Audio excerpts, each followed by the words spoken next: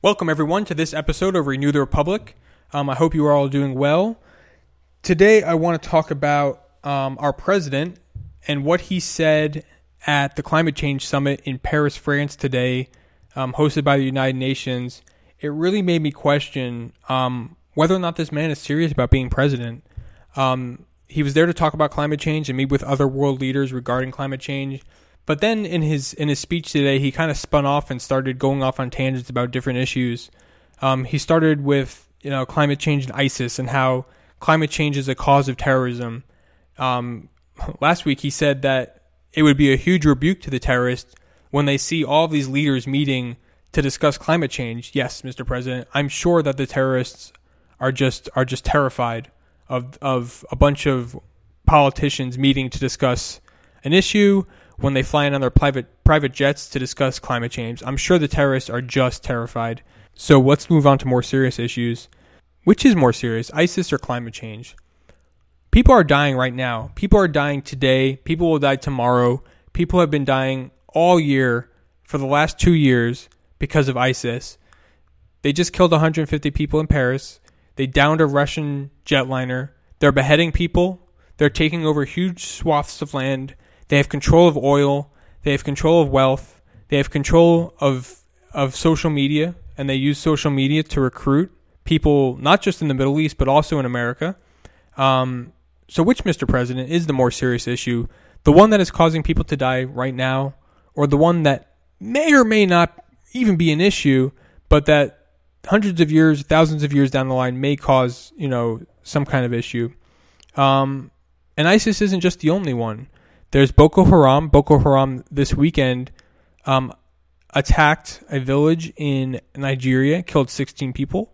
They attacked another village in Niger and killed, I believe, another 11 people. But you didn't hear about that on the news, did you? Because it doesn't fit in with the narrative that the mainstream media, that the president, that the government, and that the Democrat Party are pushing, which is that climate change is our most pressing issue and our biggest national security threat.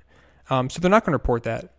But I think it's funny that he gets so upset, he gets so animated, he gets so emotional when he talks about Republicans and what Republicans are doing or not doing and the rhetoric that they use and their policy positions than he does when he talks about terrorism. And he gets more upset at Republicans than he does at ISIS. And that should really provide a frame of reference for how he feels about the threat and how he feels about the country, where his priorities are. His priorities are obviously not with defeating ISIS. He's obviously more concerned about defeating the Republican Party in the next election than he is about defeating our number one enemy.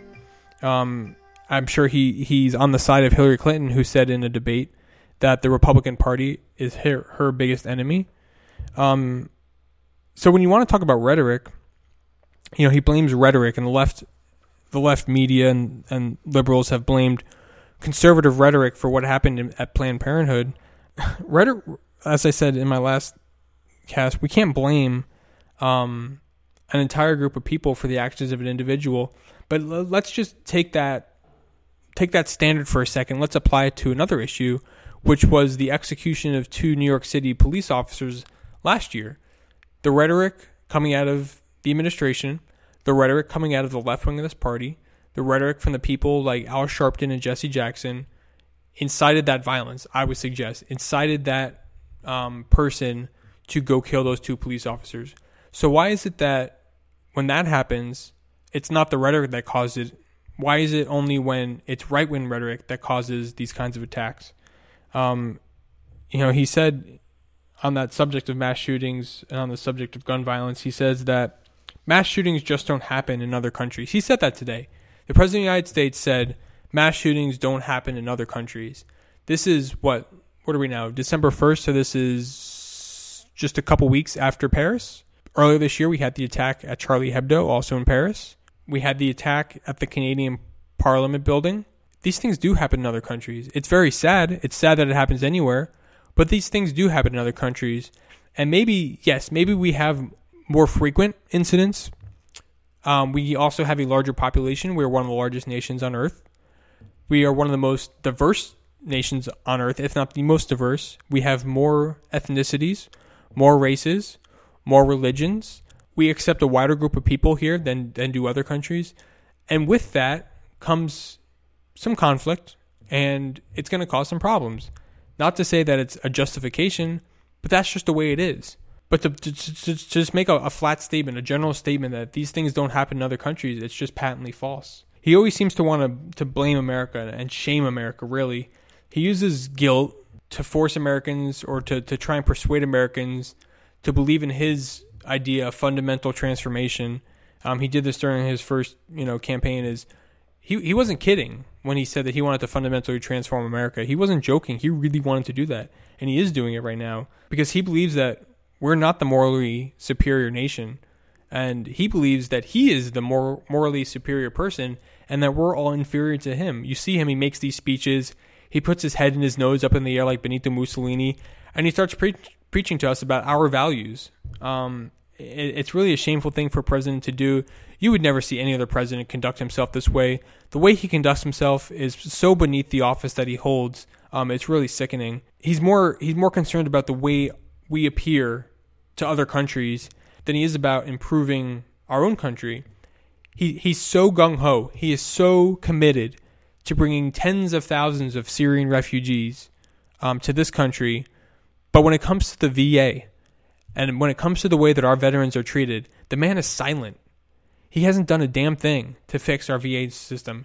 He hasn't done a damn thing to solve the problem of veteran homelessness. These are the things that we should be concentrating on. If we're gonna help a population, a general population, don't you think we should start with our own veterans? Don't you think we should start with the people who fought for our freedom and who now are struggling to get basic health care, to find a home, to find a job? These are the people I want to reach out to. These are the people that deserve the hand up. Not that the Syrian refugees don't deserve to be, to live in peace and to live in a safe place and to be able to, have a life for themselves. But they're better off over there in a friendly country, or we should direct those resources to resettle those people in other countries, to create safe zones for them. But when it comes to domestically, when it comes to what's going on in our country, we really need to concentrate on the people most in need. We have a national debt that's approaching $20 trillion, and the more money we spend, the deeper we get into debt, and the harder it's going to be to get out. This debt is not going to be paid off, certainly not in my lifetime, and probably not in the next generation's lifetime, if it ever does. If you want to talk about national security threats that aren't, violence related, let's talk about our national debt for a second, Mr. President. So just to summarize, it's really scary when you see a president go to a foreign country, shame America, tell us that we're morally inferior, that we're not doing all we can when we're the most generous nation on the face of the earth, and trying to act smug and trying to act like he's better than all of us. It's not a way a president should act. So I want to wrap that up today. We'll be back later this week. But we'll be back. In the meantime, you can check out our website. That's www.renewtherepublic.wordpress.com. Thank you.